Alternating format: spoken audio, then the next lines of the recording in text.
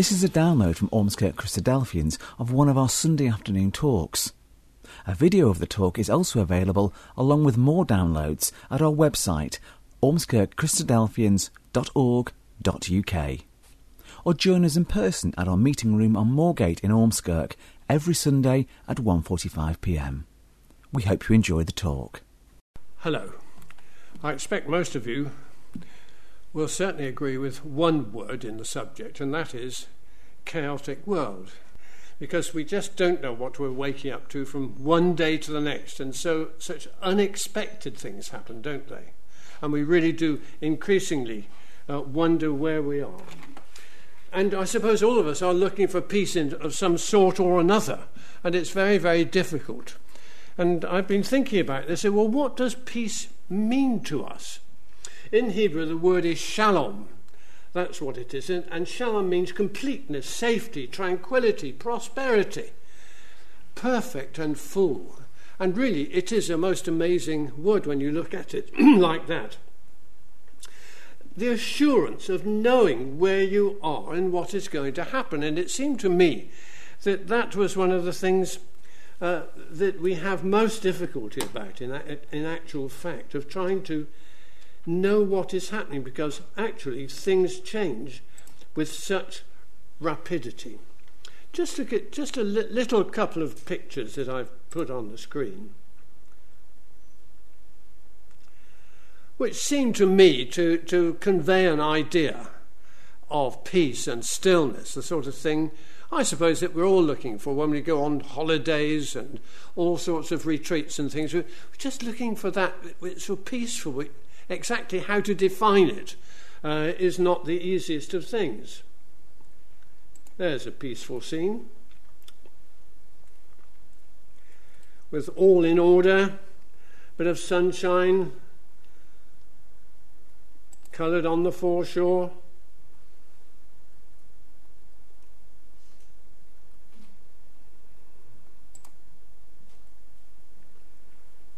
Reproducible and giving a feeling of calmness to see water quietly working its way through in these sorts of ways, and the shadows being reflected and nothing disturbing the central point of the picture.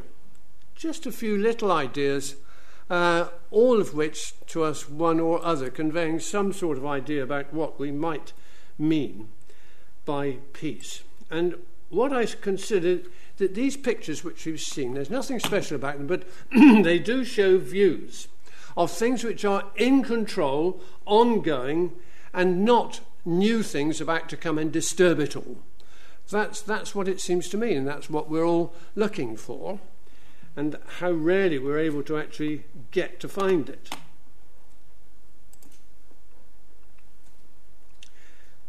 Peace. How about this?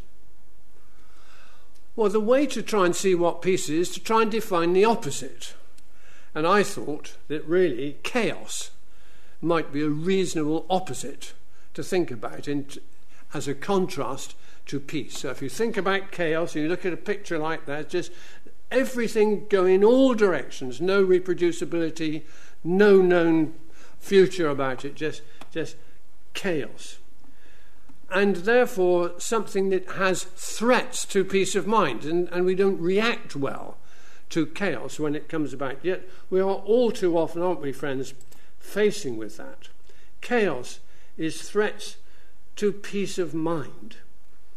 And our problem, especially these days, and I think that peace is more and more difficult to find, is because of really all the communications, all the vehicles that keep bringing us changes. Because no sooner have we absorbed one thing than something else comes along. Think about international threats. Hijacking. You think about when we hear about planes that have fallen out of the air, or threats to peace in various countries and so on, revolutions. Think about suffering and starvation, which is just so terrible in the world. And there's millions of people who are displaced and going from one place to another, not knowing where they're going to end up. I mean, that people in those sorts of circumstances, they can't have peace of mind. They just can't. It's really chaotic because they don't know. There's things happening all the time and they don't know what's going to happen out of it. Because it's true, isn't it? More and more news all the time. And it's got worse and worse, not only with the coming of computers and things, but also with the coming of the other mass media of communication. More and more news, what we call news, is news because it's new and therefore it disturbs what was old. And there's also terrible chaos in terms of personal issues. Think of the relationship crises going on all over the world between men and women, in families, between children. You think of the crisis that we understand now that there are problems with children and the difficulties of their minds are growing more and more as a result of all this. Think about people with money problems. We've been hearing horrific stories about people on these betting machines who in a couple of minutes can get rid of £1,000, £2,000. And somebody on some media or other said they had a house and a family, and in a small period of time they got hooked on these gambling machines, and they'd lost it all. They had nothing whatsoever. Well, there's no peace there, is there? Total uncertainty. And that, you can repeat that. Think about the chaos in terms of family and children, the breakdown of families, and the hundreds, thousands of people, of young children who are in care and not living and just probably don't even know their own children. There is so much suffering as a result of the lack of peace. And then, of course, there's unexpected health issues. We all have that terrible problem, don't we, of having had some sort of examination or other, and then coming through the post or on the email comes something for an article or a business which has been made for us to attend some clinic or other. Unexpected health issues just hover over us. So all of these coming in to such an extent that we really can become utterly confused. And then with the things that we've got there to take decisions on, we don't take proper decisions because we've never got a calm background to our minds in order to take it. Now, I don't think I'm over-egging that. I really think we are all in the grip of that, greater or lesser extent. So I'm talking about then peace of mind, and I'm trying to look at chaos and saying, well, chaos is the opposite of that, and I reckon there's an awful lot more chaos around than there is peace around. So we can become utterly confused. Now, people have various strategies of overcoming this. I mean, one of the obvious ones is to try and remove money out of the confusion. So therefore, if we can take out an insurance policy, for example, now that gives us a nice little warm feeling. We're prepared to take out some money and feel, well, that limits whatever it is that is coming towards us, and it will help us to have some sort of peace of mind. So we come to the conclusion that, in fact, money, and there's people coming up on the pools or whatever it is, money can combat that and help us. There's a way that we can help with this confusion and so on that we find so much about.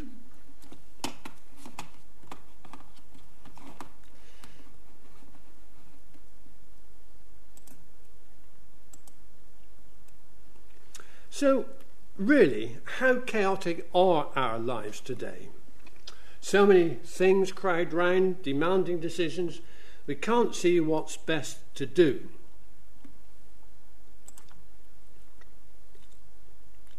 What does chaotic really mean? So confused and threatening, we can't see. And then I thought about it and thought, well, okay, so what about in past ages then? Is our age that much worse than anything else you can think about? Is today's chaos and confusion any worse or any better than of previous and other generations? Let's go back 76 years to 1940. Have a look at this and see what you think about peace in a background of life when you look at life like that.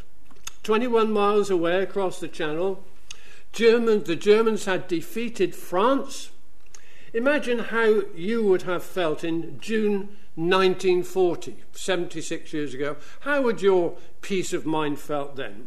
When France fell with such rapid speed in June 1940, 10 months after the outbreak of World War II, Germany believed it had achieved an unprecedented triumph.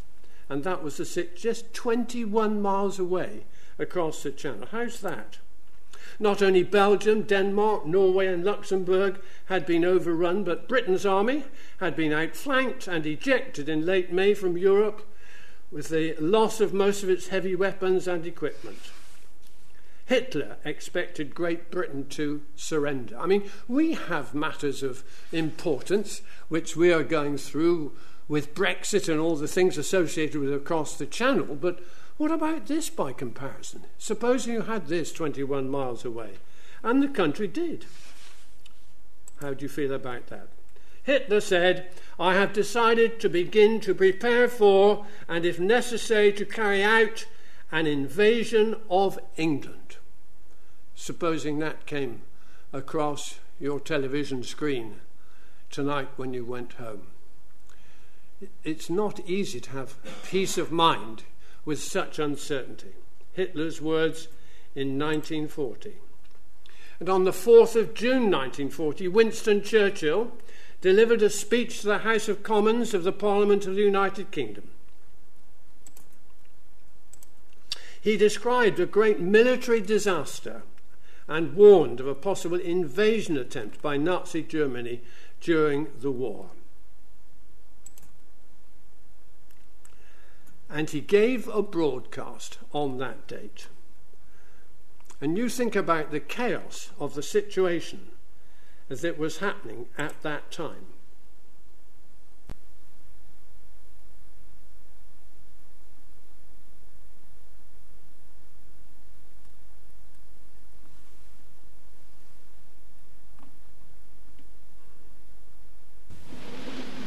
When Napoleon lay at Boulogne for a year with his flat-bottom boats and his grand army, he was told by someone, "There are bitter weeds in England." There are certainly a great many more of them since the British Expeditionary Force returned. Sir, I have myself full confidence that if all do their duty, if nothing is neglected, and if the best arrangements are made, as they are being made, we shall prove ourselves once more able to defend our island home, to ride out the storm of war, and to outlive the menace of tyranny, if necessary for years, if necessary alone.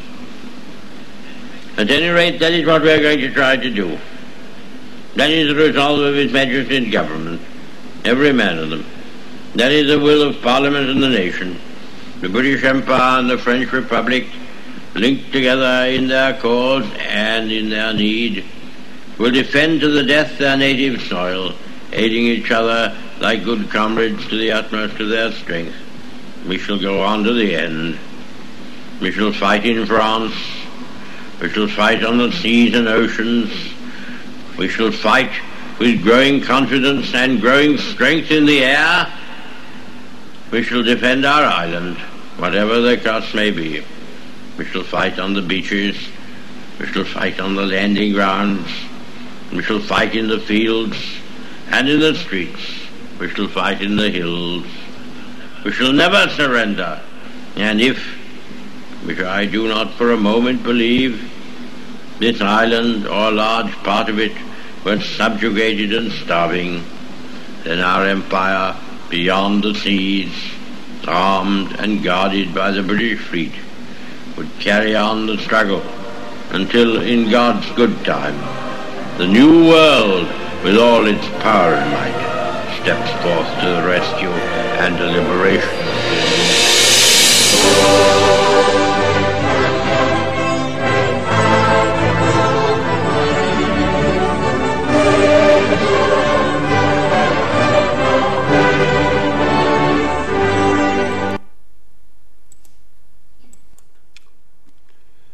You see, there's a study of that eminent man.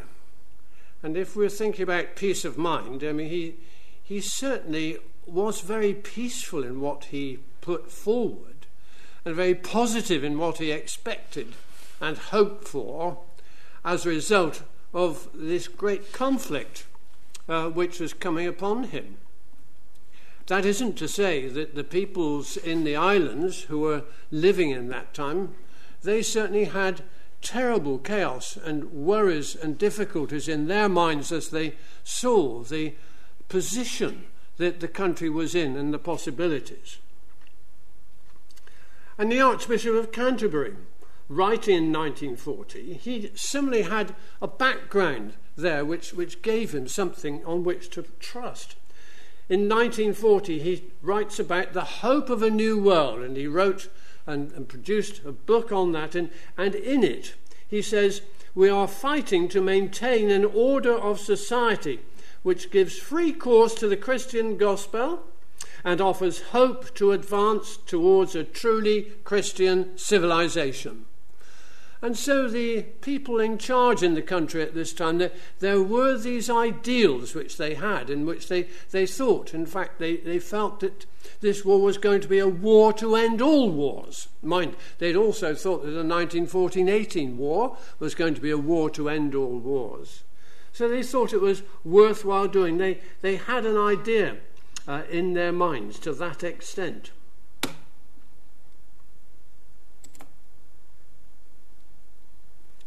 Well, it's a good question because I don't know what came of it at the moment because my screen has just died on me. Just hold on a second.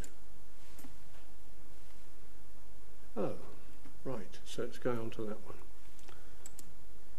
Right.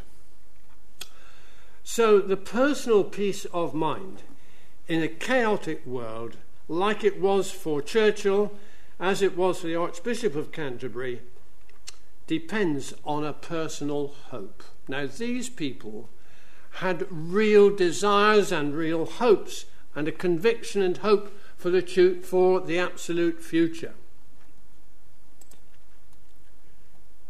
Churchill had the hope, but the problem was, when we look back at what happened, because that was 76 years ago, the problem was that the hope was not based on firm evidence. It was not grounded on firm evidence. But there is evidence to hold it on. Now, if we are going to have a time with hope in our minds and of peace, which is what we're trying to get towards, a peace in our lives, then what Churchill had and what the Archbishop of Canterbury had is what we would have. We need to have absolute hope and assurance of it. Now, they did not have assurance. Their hope was not based on something that was categorical and unchangeable. It unfortunately had a very big change. A court of law, the finding is based on an assessment of the evidence. So that's what we have to think about now. How can we have our personal hope based on an evidence to give us peace of mind through the problems that we see around us, any more than those people in those days? Now, I'm going to offer you two evidences. Number one, I'm going to put to you that Jesus Christ, the first evidence is the fact that Jesus Christ was raised from the dead. And that's the first major hope that we can put and say, well, that is something that is unchallengeable, that Churchill was unable to hold on to, nor was the Archbishop of Canterbury. But we can have, through the Scriptures, we can have the fact that Jesus was in fact raised from the dead. The letter to the Corinthians says, "But now is Christ risen from the dead and become the first fruits of them that slept." So the hope of peace for the future is based on what God is yet going to do to send the Lord Jesus Christ back to the earth. So that's one basis that we can have that Churchill, for all his sayings, was not able to have. And the second evidence that I want to present to you is what we can call fulfilled Bible prophecy. And that fulfilled Bible prophecy is in fact based on the foreknowledge of God, because God knows the end from the beginning and has written down in the scriptures, in the Bible, so that we can see, and things that he has predicted, that if they come to pass, we can see that there is a solid basis for our hope. Now, what I'd like you to do, if you would, if you turn up in your Bibles with me to Ezekiel chapter 38. I'm only going to look at just one verse as an illustration. I'm looking for evidence that we can base our hope on, because these people we've been looking at, they did not have evidence, and when the time came, then it did not stand, and there has not been that peace that they were all looking for. So in the book of Ezekiel, chapter 38, verse 8, I just want to take this one reading out of that chapter there. Ezekiel chapter 38, verse 8. Just read it through with me. Let's see what the context will tell us by looking at the verse. After many days, the prophet says, thou shalt be visited. Now, we don't know who's going to be visited at the moment, but there's going to be a visitation which is going to take place after a long time after it's been written down. So there's a visitation going to take place. And reading on, in the latter years thou shalt come into the land that is brought back from the sword. So people are going to come into a land, and the land has been undergoing terrible torment and warfare, and it has been brought back from that. So it's no longer undergoing those things. It's been brought back from warfare. That is brought back from war. And some further evidence about it that we can find, and is gathered out of many people. So it's a land that has got lots of people come into it that have come from many, many different lands. Now, actually, that's a real big amount of detail that in one verse is given to us. And finally, where is this going to be? The prophet goes on to tell us, against the mountains of Israel, which have been always waste. So we can see that this is the picture he's talking about. He's talking about people coming back to the land, which is where there's been great warfare, and people are gathered back there now, and it's a land that in fact has always been waste. That's what it is. But it is brought forth out of the nations. So it's been brought forth out of many, many peoples. And the prophet says, and shall dwell safely, all of them. Now, what we put to you, friends, is this, that land, it says it's the land of Israel. And if you look, and as we all know, the land of Israel, since 1948 has been brought back, and the children of Israel are in the land of Israel at this time. And since 1948, they've been prospering there. And that exactly, each of those statements is exactly and precisely fulfilled by this verse here. Now, the other thing I need to point out is that this is in the ordinary King James Version of the Scriptures, and it's actually there in the edition which was printed in 1611.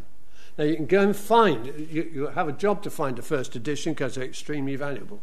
But those actual words are in there from the very beginning. So in 1611, at least, those things were done. Now, in 1611, between then and 1948, the Jews were scattered throughout all the lands. They were put under terrible persecution. We know that in Germany and other nations they were totally persecuted. But what this prophet is saying, some 400 years before it happened, has given us a total description of what that land would be like and what would have happened. A description is unmistakable. And I challenge you could take any other land that you would like, and you will not find any other land which corresponds to this, quite apart from the fact that the land of Israel and the mountains are mentioned there. Now, that is a second evidence, because there is no ordinary person that can make predictions. Now, we know amongst the human race and over the years, there are many people with tremendous possibilities and attributes that they have. We've got people who, for example, can learn. A little while ago, an actor learned all of Mark's Gospel and was able to repeat. People are able to do things like that. People are able to solve massive equations, mathematical things. Many people have many different attributes. Not all of them, but just one here and one there. Now, God is able to show that none of those people has got the attribute of being able to forecast the future. Only God has done that, because what God has done has to cause that to be written down so that it then, 400 years then passed, and we can read it, and that shows. And that's the fingerprint that we can see that God has this ability to forecast the future. So as between, on the one hand, the resurrection of the Lord Jesus Christ, and on the other, the fulfillment of so many of his prophecies and predictions, which, by the way, there are literally hundreds of like things. I've just taken one tiny little bit out of that for us to use. Now, if we use that as a basis, this is how we can have a hope for the future, and how we can have a hope that will not be overtaken with all the problems and difficulties like the other things that we have read about have been. And Jesus Christ, he says, peace I leave with you, because we're looking for peace. So what can peace be based on? Peace has to be based on a certain hope. It has to be grounded, and we've got to feel positive about it. And if we do, then that's how we can have a peace and a hope in a chaotic and fast-changing world as we see. That hope of peace and tranquility, harmony and safety. That is what we're looking for. And the Bible, in terms of holding out and writing down God's word, is there for us. So that is, my dear friends, what our answer is to peace in a chaotic world.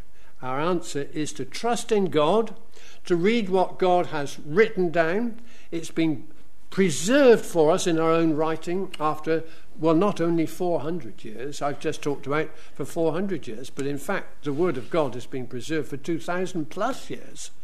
And that is something we can put our faith and trust in. Winston Churchill didn't have the ability, or didn't see the need to do that, and what he hoped for a new world came to nothing. What the churchman hoped for a new world, the hope of a new world, that came to nothing. But for each one of us, if we put our faith and trust in God and in the Scriptures, then we can move out of the way, the chaos, and we can have something absolutely purposeful in our lives, so that whatever happens, and what it says is that there's a most wonderful future which is going to come on the earth in the return of the Lord Jesus Christ. And our president read to us from that Psalm 72, because in that day, all of the problems which emerge from the situation that we see around us, all of those problems will be no more, and there will be a time of absolute plenty and rejoicing. And in particular, those who are downtrodden and poor, they will be specially looked after. And that chapter that we read together showed how the poor shall be looked after. He shall judge the poor of the people. He shall save the children of the needy, shall break in pieces the oppressors. This is what the Bible predicts to happen. And it has predicted those wonderful things about the return of Jesus Christ and about the fulfillment of the children of Israel back to their land. Soon the Lord Jesus Christ will come and finish off that great task. So now's the opportunity to put our faith and trust in the Lord Jesus Christ and to get away from the chaos of everyday living and concentrate on what the Bible says for each one of us. Thank you very much. We hope you enjoyed that talk. For more downloads, videos, information about what we believe and details of our meeting times, go to our website, ormskirkchristadelphians.org.uk.